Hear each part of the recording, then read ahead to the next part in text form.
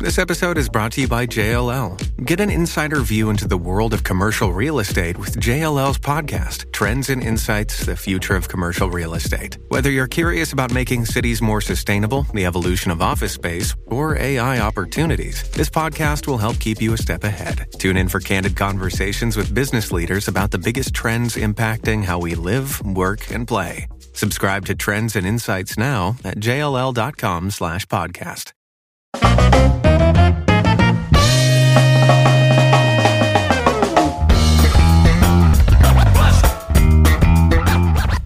Hello, I am Joel McLeod. And I'm Roland Tanner. And welcome to the 905er. Happy New Year 2024. We are back from our holiday break and ready to dive into what the year offers. And it seems that 2024 might have to offer a bit more of the same for the region of Peel. Last year, we interviewed then Mississauga Mayor Bonnie Crombie about her push to dissolve Peel region and give the composite municipalities greater autonomy. Then, Premier Doug Ford agreed to the arrangement and announced a team to examine the process over the next 2 years. But then things changed. Well, the political landscape did. As many know, a few months later, in November, Mayor Bonnie Crombie changed her job title to that of the Ontario Liberal Party leader. Doug Ford also seemingly changed his mind on Peel region.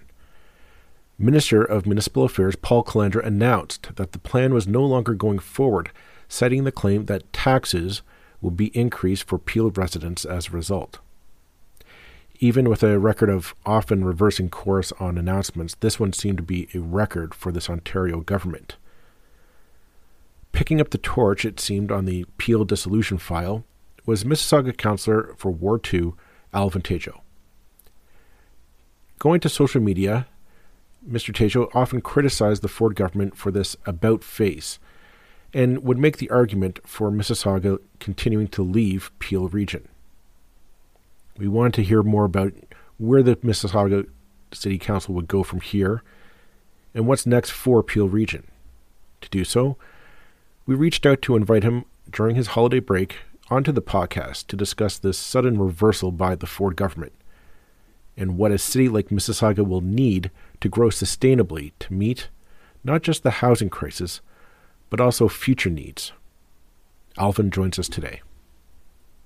Hi, I'm Emily Roger, and I host a leadership show called The Boiling Point with my co-host, Dave Vale. Together, we sit down with trailblazing entrepreneurs, thought leaders, and movement makers who are driving meaningful change in our world. The show is all about exploring the lives and perspectives of leaders who are making a difference. Join us for insightful conversations that challenge the status quo, spark new ideas, and inspire you to take action. Find us on Apple, Spotify, YouTube, or at boilingpointpodcast.com. Okay, thank you to Councillor Alvin Tejo from Mississauga for coming onto the podcast. First podcast of 2024, so you're our first guest for the new year. We're recording this on the Christmas holiday break, as it were, but we very much thank you for taking the time of your holiday schedule, taking the time off to come back to work to talk about this issue that we thought was said and done, but apparently is not. Councillor Tejo, thank you for coming on to the podcast. Oh, Joel, Roland, good to see both of you. It's the work never really stops. So my family comes to expect me, having to take some meetings, being on the phone, things like that. And but this is an important topic, and I'm glad you reached out to talk about it, because I think we need to provide some clarity to residents and kind of understand where we are now. So last time we talked about this, we then had on then Mayor Bonnie Crombie to talk about this whole process, and then the province said pretty much after that episode aired, hey, we're going to go into the process of dissolving Peel region. Now Minister of Housing, or Minister of Municipal Affairs Paul Calandra, has said that the cost of dissolution for Peel region would result in a higher tax burden to the residents of Peel region. What's your opinion on that? Let's just start off with that argument right off the bat. Well, I mean, this is a discussion and or argument that's been happening for decades. And we just passed January 1st, which is the 50th anniversary of both the city of Mississauga as well as the region appeal, right? So this whole thing started 50 years ago. And if you go back into the archives, you'll see that there was a debate around this 50 years ago. And it took a long time for the different townships and municipalities to land where we landed, but also there was still a lot of opposition back then, right? There was a lot of opposition from then Mayor of Streetsville, Hazel McCallion, to even join Mississauga to be part of this whole regional structure. And so she was fighting it for decades. And there was always this discussion around, what are the real numbers? Where are we finding these numbers from these various reports? And there were reports commissioned by the region, there were reports commissioned by the cities. One of the things we were looking for was clarity, right? The appropriateness or the good thing that came out of the Hazel McCallion Act is that this transition board would be coming to the table, doing these audits of each municipality, including the region, and coming up with the real numbers. Now, we obviously think that the numbers that came out from the region that were commissioned by all four municipalities, the three local municipalities and the region, are the appropriate numbers. But there was one that was disputed years ago that came out that talked about basically how to save the region and why the region should be saved. And that Deloitte report was kind of what the current city of Brampton was kind of building on with KPMG and Deloitte again. And so when that kind of leaked out the same week that, Mayor Crombie was getting elected as leader of the Liberal Party, that I think spooked a number of people in the provincial government to say, hey, look, this could be tens of millions of dollars more money to Brampton or to the region residents. So, that sort of leak and spook of that report certainly made them pause and review, whether or not they should do this altogether. But that's the work that the transition board Mhm. was supposed to be doing anyway. They were in the middle of that. This was supposed to be a 2.5 year process for the transition board to get those numbers and to figure out what is the truth and to figure out where the numbers are actually going to lie. Now, at the end of the day, the province decided that they had enough information, either through this secondary report from the city of Brampton, um, to move on that, and they didn't want to come off as, I guess being pro higher taxes. And I think that was, maybe a bit of a scare tactic on behalf of Brampton. We know that throughout history over the last 50 years, Mississauga has carried the majority of the freight of all regional services, being 70%, 60%, whatever it is. Even though, yeah, you're going to get 30% from Brampton, the majority of that is going to be coming from Mississauga and has been coming from Mississauga. So in order for Brampton to stand on its own, maybe over time they would end up paying more or more of their fair share. But, we'll never actually know that now that we won't have these audits. You had mentioned that the transition team was supposed to take like the 2 year process to dive into the information and figure the details out of the process, as it were. And I want to know, what do you make of the sudden, like this was a sudden reversal by the Ford government? I mean, we'll be honest, they kind of make a habit of kind of backtracking on a lot of their promises of late. But this one, I think, might be a record that this promise was made in, I'm going to say June-ish, uh, and then reversed in November. What Yeah. do you take on that, like that quick and speedy, just absolute reversal, 180 reversal? Well, what I've heard that this government does like to do is they have these trial balloons, right? And sometimes these trial balloons end up being legislation. There's a lot to argue or a lot to say that before the transition board was tasked with the work that they were going to do and to announce that you were actually dissolving the region, one of those things should have happened first, right? They said we're going to get to point B where we dissolve the region appeal, but then now we're going to do the work to figure out where should things go, right? And how much it's going to cost. You could argue that we should have done that first, right? To say we're going to do another regional review, we're going to go through the process, we're going to have a transition board, and they're going to figure it out, and not sort of put the cart before the horse and say this is exactly what's going to happen. Because what you ended up happening in the meantime was chaos, right? We lost lots and lots of staff at the region, right? A lot of people left and went to other municipalities. A lot of people decided to retire early. And so you had a void in the region appeal who still had to deliver services right up until the day that they were supposed to be dissolved. But you couldn't do that in an effective way when you've already told people that the organization will no longer exist at that point. So, I think that the knee-jerk reaction that you're sort of talking about is, the premier having this view of, oh, I made a promise to the late mayor. I'm going to do this. I'm going to announce it in her name. We'll call it the Hazel McCallion Act, and we'll get what she's always wanted to get done, and we'll put that on the books. But you did that before really figuring it out of what the answer was going to be at the end of the day, right? So I think that was a bit of a flawed process. But then undoing it in the same way is also sort of very poor for the process that you did establish, because you did establish a process, and you did want this, highly qualified transition board that you handpicked from people who had lots of experience in provincial and municipal government, who you said you're going to do this project for the next 2 years, and then now suddenly, okay, now we're going to sort of change your mandate. So we know that there's a bit of politics going on here. It's not obviously a coincidence that the mayor of Mississauga is now going to be one of the opposition leaders against this government. I hope that's not the main reason they decided to flip-flop on this. But at the end of the day, Joel, I am encouraged by where we landed, because the things that former Mayor McCallion always used to talk about in terms of the inefficiencies of the region, or where we could find more efficiencies, where there's duplication, that is where I think we did get a positive step forward, right? A lot of roads, transportation pieces have been downloaded onto the municipalities now, with the announcement that we're no longer separating the region, or we're no longer dissolving the region. Planning is one that they've been talking about for the last year since Bill 23 got introduced. We just went through a 9-month process with smart centers in Mississauga, where we consulted with the public, had all sorts of consultants work on how to evolve our smart center properties in Mississauga to become, more residential, mixed use friendly. And then the region was going to repeat the exact same process with the exact same timelines.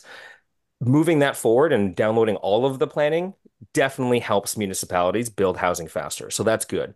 We're going to be downloading waste and recycling sort of management.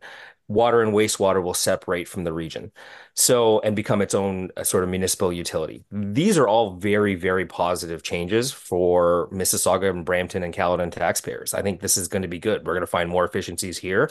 And at the end of the day, we're going to get a better municipal service than we do currently today. The question, I guess, remains in that case, if all those things are being downloaded and you're getting rid of a lot of the duplication, and that's very interesting to hear about that kind of process that we're all familiar with in cities that have two levels of municipal government.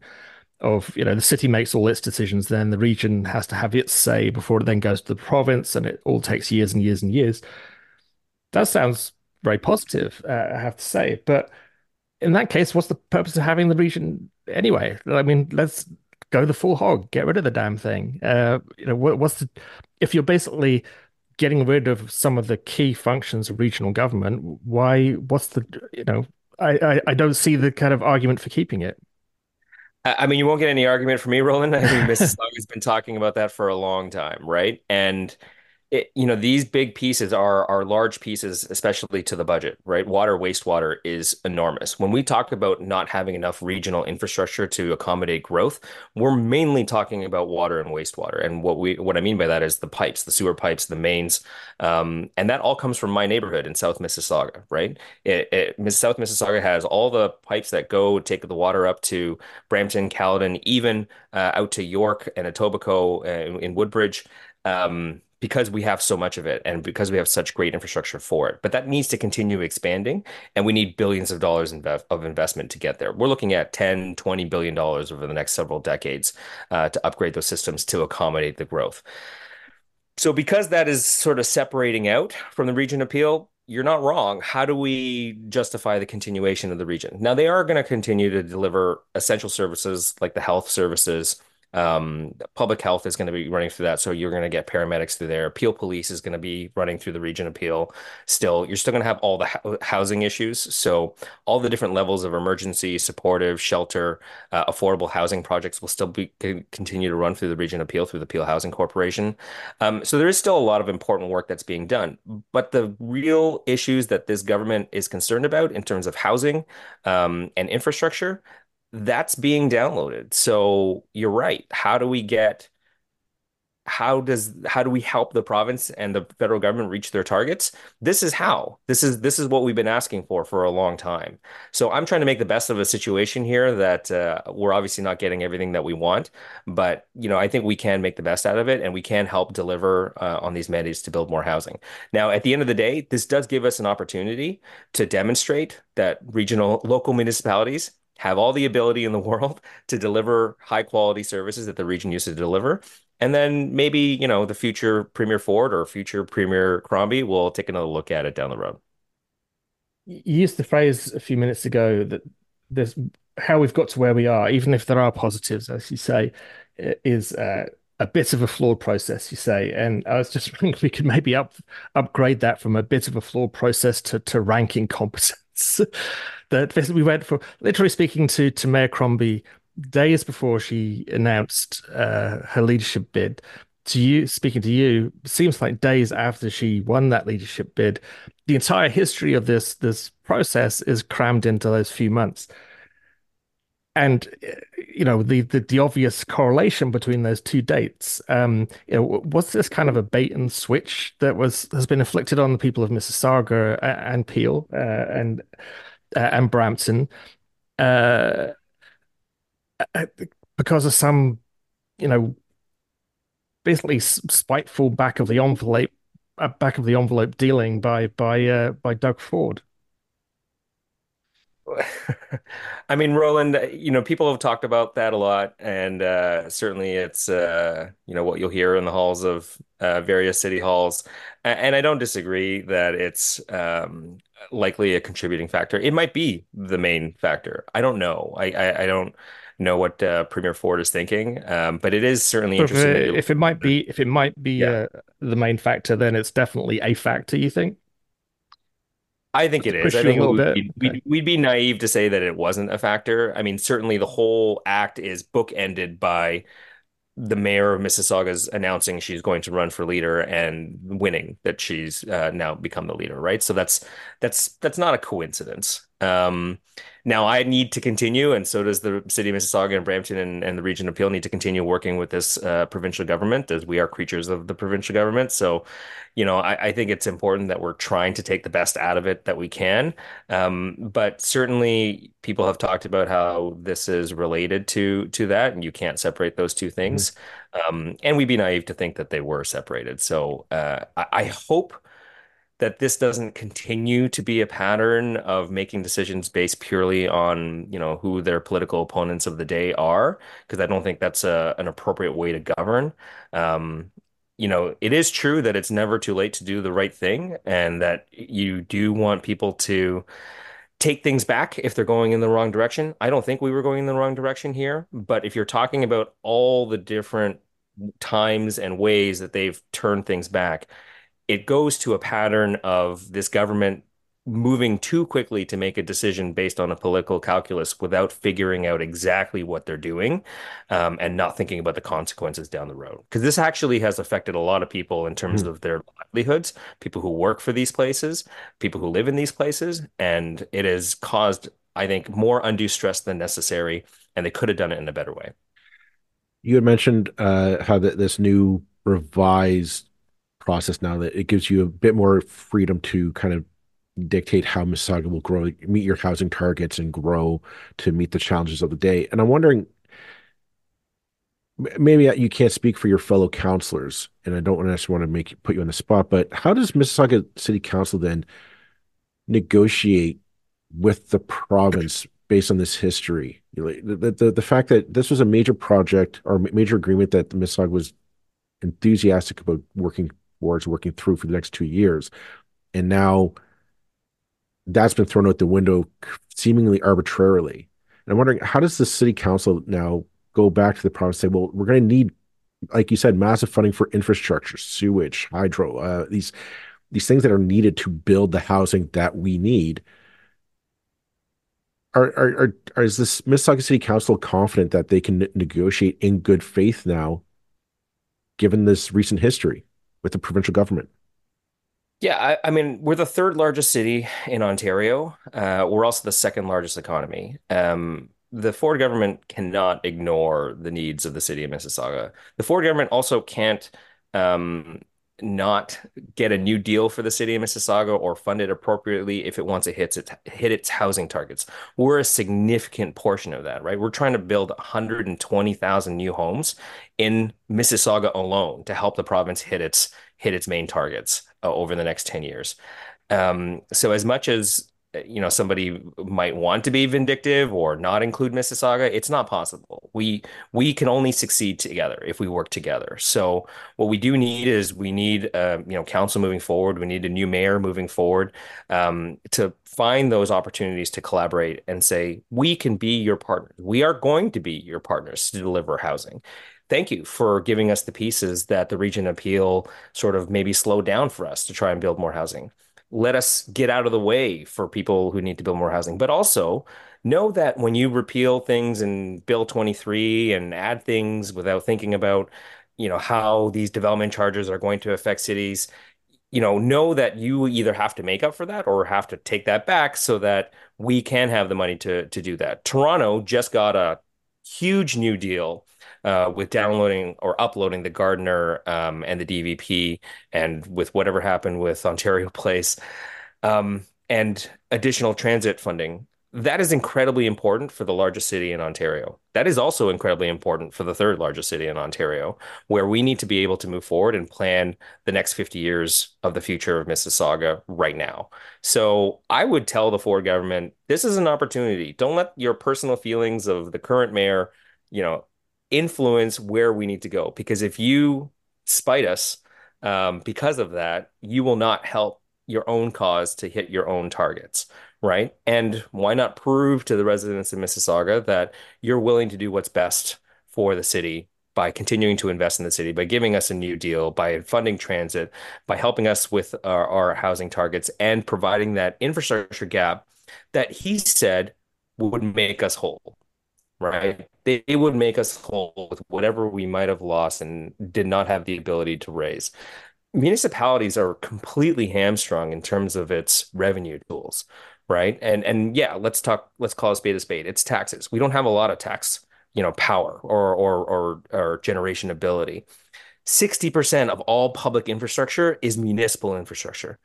10% of all tax dollars go to municipalities. So we're doing a lot with a very little amount. So the province either needs to step up and provide it, or they need to give us the tools or stop taking away the tools that they've given us in order to get there. Again, I mean, just building on that point a bit, and we're going Sorry if my internet connection is a little. Sorry. Well, you're still with us. But just to sort of build on that point, Okay. This is a theme we've come back to again and again and again over the months we've been doing this podcast, that the municipalities are in Ontario and in Canada generally are underpowered. And ultimately, that does come down to tax. And of course, the minute anybody suggests changing anything to do with tax, everybody freaks out. But uh, you know, you don't have the ability. I mean, like businesses don't pay tax in municipalities unless correct me if I'm wrong there, but as I remember, businesses basically don't pay tax directly to councils. It's like, why not? You work in a municipality, you're using the services. Why would you not pay your way just like the residents do? Um, that's a pretty obvious one, but um, and then you're always at the whim I mean, literally with this government, the latest whatever mood takes them, that they just almost produce legislation at the drop of a hat that can completely change your kind of financial basis or your financial planning. I mean, as they did with removing the developer fees, with the loss of many developer fees. Does there need to be a fundamental sort of new deal for municipalities in Ontario? And would you like to say Mayor Crombie, now as leader of one of the three major parties, or Marit Stiles, or perhaps who knows, both of them, sort of come on forward and saying, let's not just fiddle around the edges of municipal government anymore. When we form a new government, we're going to have a total new deal for cities and rebuild the relationship between the province and municipalities to actually uh, fix the major systemic flaws that seem to exist, which everybody seems to admit exists in the way that the system works right now. Roland, that's an amazing question. I love that you brought that up. Thank you. Absolutely. Absolutely. 100% we need a new deal for cities in Ontario, but as well as across Canada. One of the things Hazel McCallion used to say all the time is that the federal government has all the money, the provincial government has all the power, and the municipalities have all the problems. And that's very apt because it's true. People come to us with all the challenges and are looking for solutions from the municipal government, and we have next to no power and next to no money to implement a number of the solutions that people are looking for.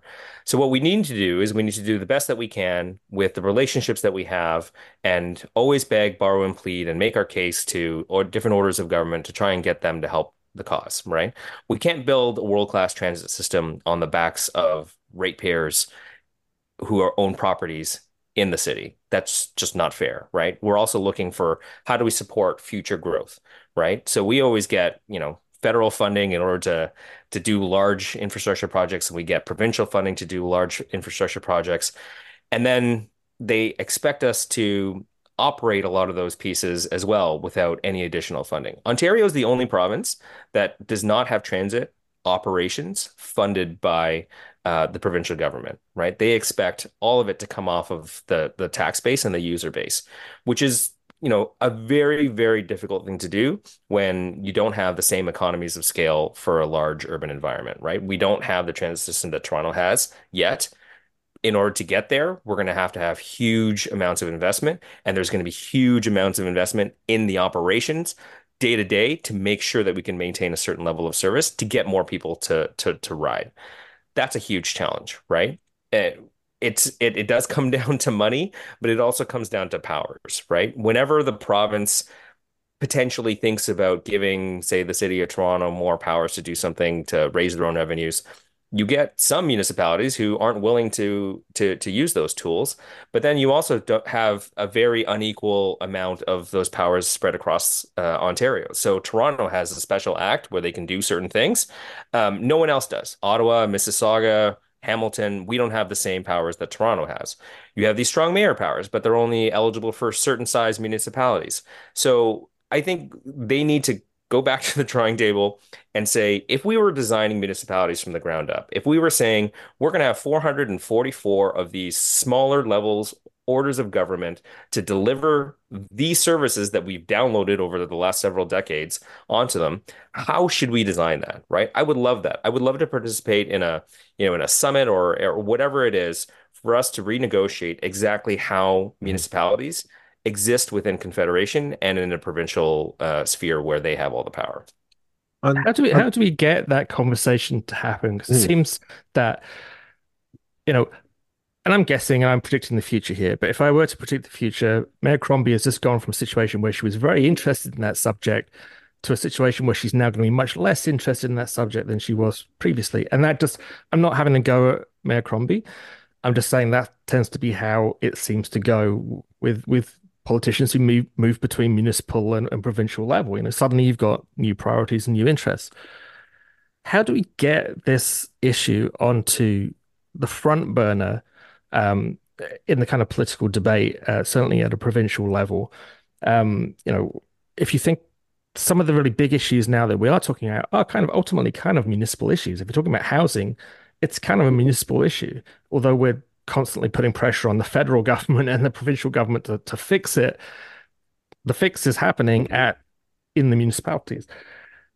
How do we get people to kind of realize just how important this whole municipal picture is to the provincial story at the end of the day? Yeah. And that's another great question because once you get there, once you're in I used to work in the provincial government. Once you're there and you realize all the tools and the power that you have, you know, in order to get a new deal, at the end of the day, that means giving up some of that, right? But that also means giving up some of the, I guess, challenges that comes with that, right? How many times do you want to say no to a municipality who's trying to do something, and say, oh, we just don't have the money for that, or, you do it yourself. Well, give us the tools to do it ourselves. We can do it ourselves. And then, we have elections to judge whether or not those were the right things to do, right? When, even, I was in a previous life, I was a liberal candidate and I worked for a liberal government. And we gave those powers to Toronto, and then when they tried to implement those powers to tax the gardener and the DVP in order to fund it, we rolled it back. I don't agree with that. If we were going to give them that ability, we need to stick to it, right? I think, that's some of the problems where people will come back to who's going to take the blame for what needs to get done, right? So who's going to take the blame for raising taxes when we need to raise taxes? Who's going to take the blame for funding or not funding certain projects that need to move forward? I think there are some groups that are moving along that are making progress now that weren't before, right? So the Ontario Big City Mayors Caucus is certainly swinging its weight more now than it ever has before. It's getting its footing, and it's doing a really good job advocating for large cities in Ontario, and I think that's good. And the precursor to that was really a group of mayors that Hazel McCallion put together to try and lobby the provincial government, but it didn't have a sort of standing mandate to keep going. Whereas now Ontario Big City Mayors does have that standing mandate to keep going. And, Bonnie Crombie was the chair of that. Cam Guthrie was the chair of that. Marianne Mead Ward is the chair of that now. And so they're using that opportunity to work with different orders of government, regardless of stripe, which is the good thing about municipalities, is that you don't represent a political party. So you do have to work with everyone and you can work with everyone. You have that window to work with everyone, regardless of political party, which I think is a good thing. So we need to keep building that, and we need to keep making the case to residents, to voters, that municipalities need more independence, need more tools in order to get things done, and that we need to be stronger and more firm with those asks so that everybody understands that the root origin of these things isn't necessarily Mm. municipalities. We're trying to solve the problem, but we don't have anything to do with it, right? We can't fix it without the right tools or without other orders of government coming in to try and, save the Right. day. On like taking that note, and maybe going a bit further, we've noticed that this is a pattern forever in Ontario politics, and that's the divide and conquer kind of mantra from not, and it's not just this current progressive conservative government. This has been every provincial government, liberal and conservative, and NDP in Ontario's history has just been to kind of divide and conquer amongst the municipalities, right? Giving more extra powers to Toronto and telling everyone else make do with what you got. And then we download more responsibilities onto you and figure out how you're going to pay and implement it. And we've talked with a lot of mayors around the 905, and the sense that we get is a lot of mayors are frustrated with that system. And hearing you talk, I wonder if is it maybe time for a bit of a rebellion in municipalities, and by that, using things like AMO or the Ontario Big Cities uh, coalition to start lobbying or to demand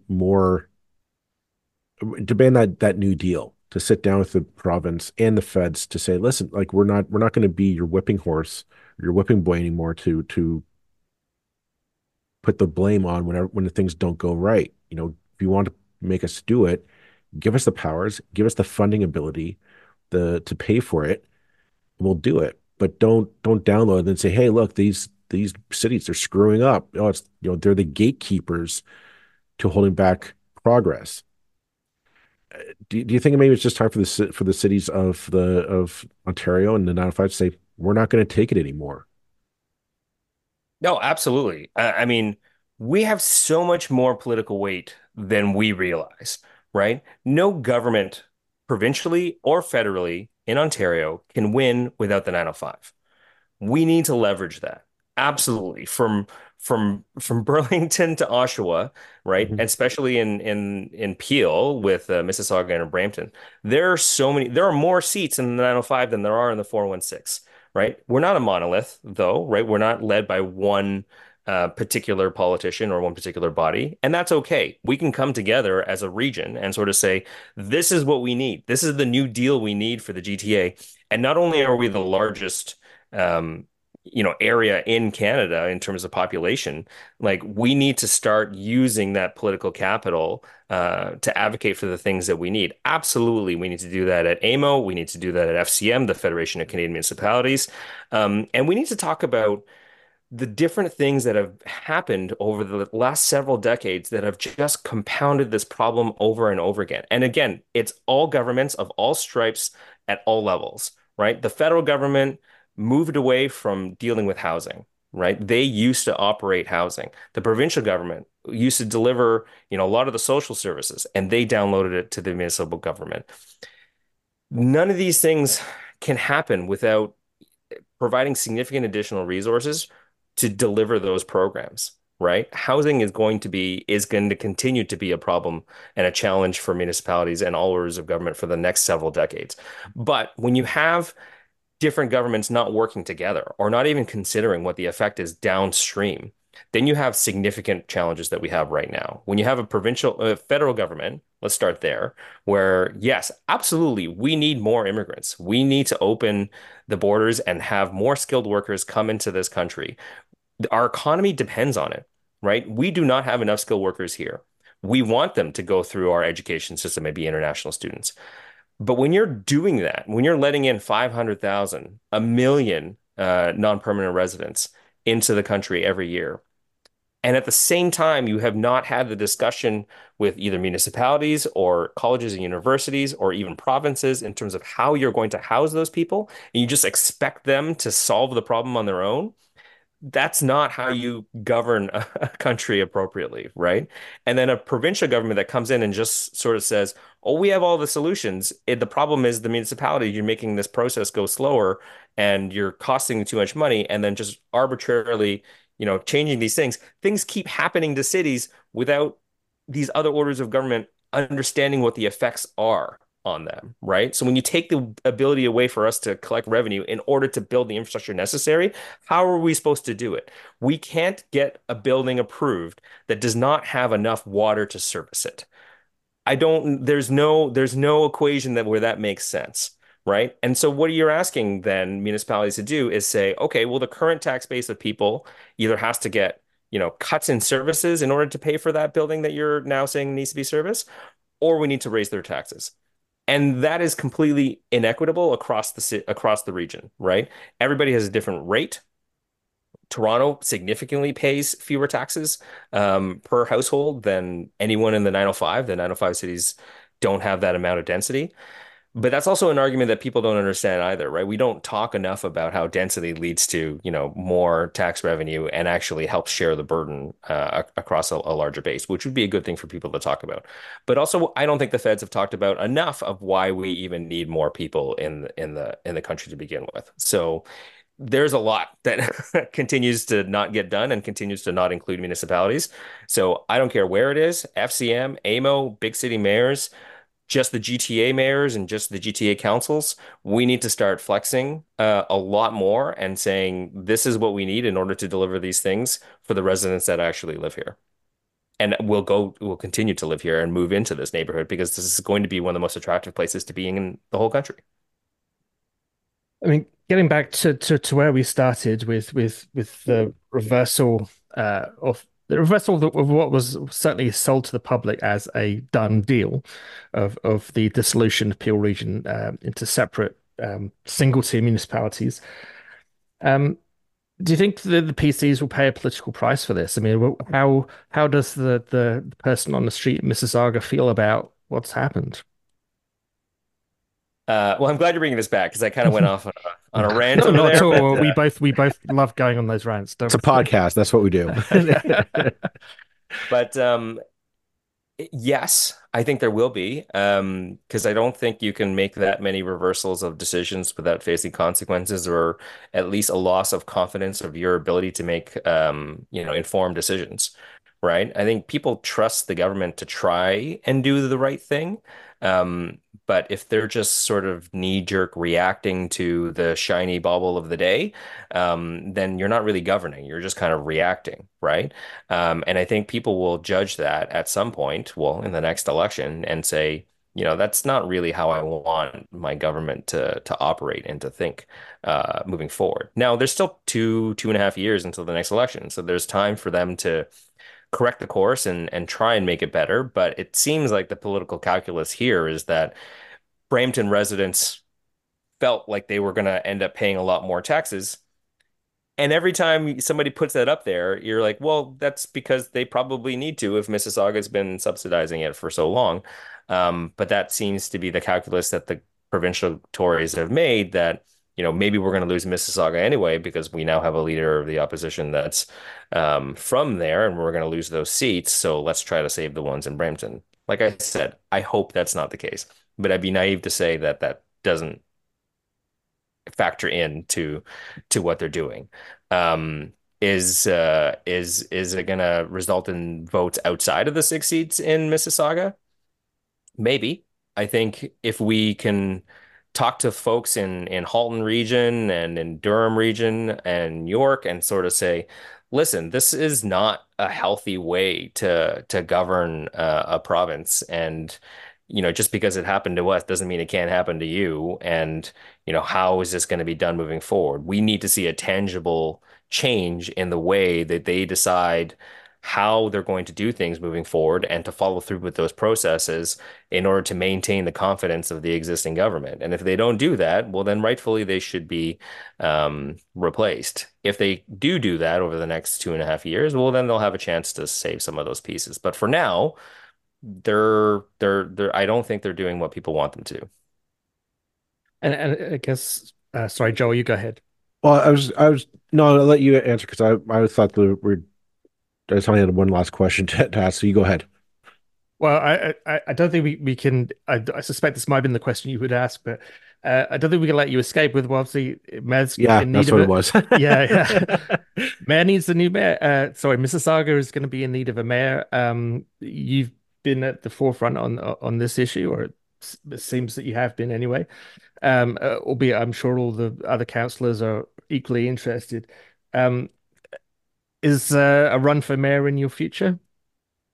I will say that I'm considering it. There are a number of folks who've been talking about what we do need, and I agree with them, that we do need a new mayor who can advocate for the city, can fight for the city, but also has the vision for the city, that understands where we need to go and how do we work with the other orders of government in order to get there, right? And I think that's really important. We need to imagine the future of our city. How do we build the future of our city? Because we can't build out anymore. Mississauga is completely built out. There's no green fields left, right? So we have to start moving up in order to reach the targets that both other orders of government have set for us to get to. That's why I introduced the fourplex motion. That's why I've been supportive of, our homeless strategy. That's why I've introduced a number of policies over the last, 14, 15 months in order to help make our community more livable, more sustainable, more walkable, more complete. Because we can't just have a city like Mississauga be a place where you hang your hat before you go to bed at night. It has to be a place that people want to be and want to live and want to set up their businesses and want to play, right? And there's a lot that we can do. There's a lot of potential in a city like Mississauga, where we're the second largest economy. We've got lots of Fortune 500 companies, where we have an opportunity to imagine a future city that is not just a sleepy suburb. We're moving past that.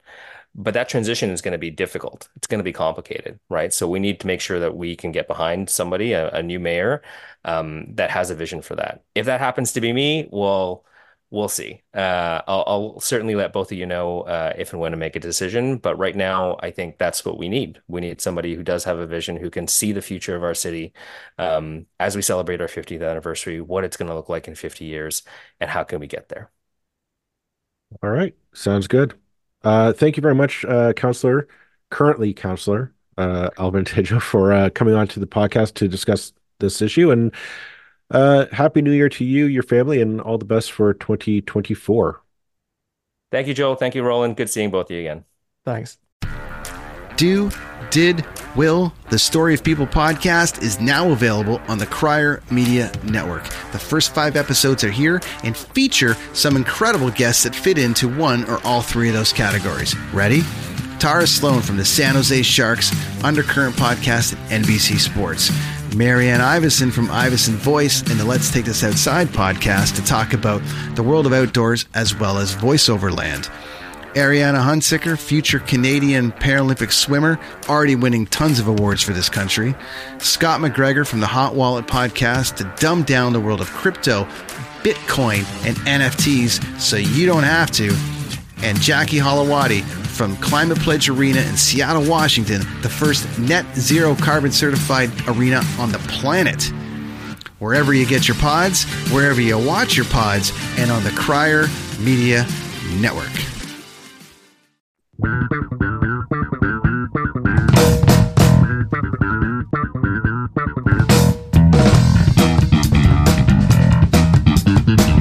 That's it for this episode of the 905er. Thank you for listening. As always, you can send us your feedback, thoughts, and concerns or ideas for future episodes to our email, info@905er.ca. We love to hear from you. You can help us keep the 905er going by financially supporting us through Patreon as well as PayPal. Visit us at 905er.ca and click on the support tab. As well, links are in the show notes for your convenience.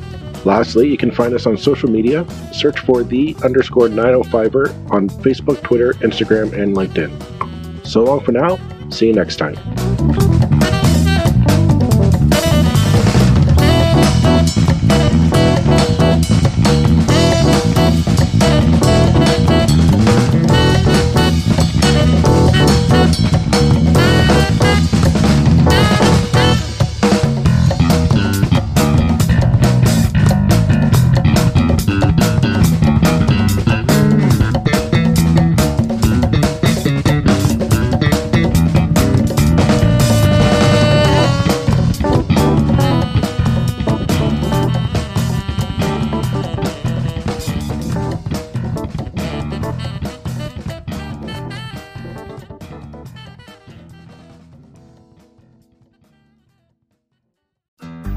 Looking to make the most out of this life and optimize your personal wellness? Then check out the Natural Man Podcast. Join me, host Mike C., as we explore all areas of human wellness, physical, mental, and emotional. Learn strategies to optimize your own well-being and be in the driver's seat of your own health. Remember, your doctor works for you. Learn biohacks, neurohacks, ways to improve sleep, and ways to optimize your body and your mind. Check us out on Apple, Spotify, the Fountain app, and at naturalmanpodcast.com.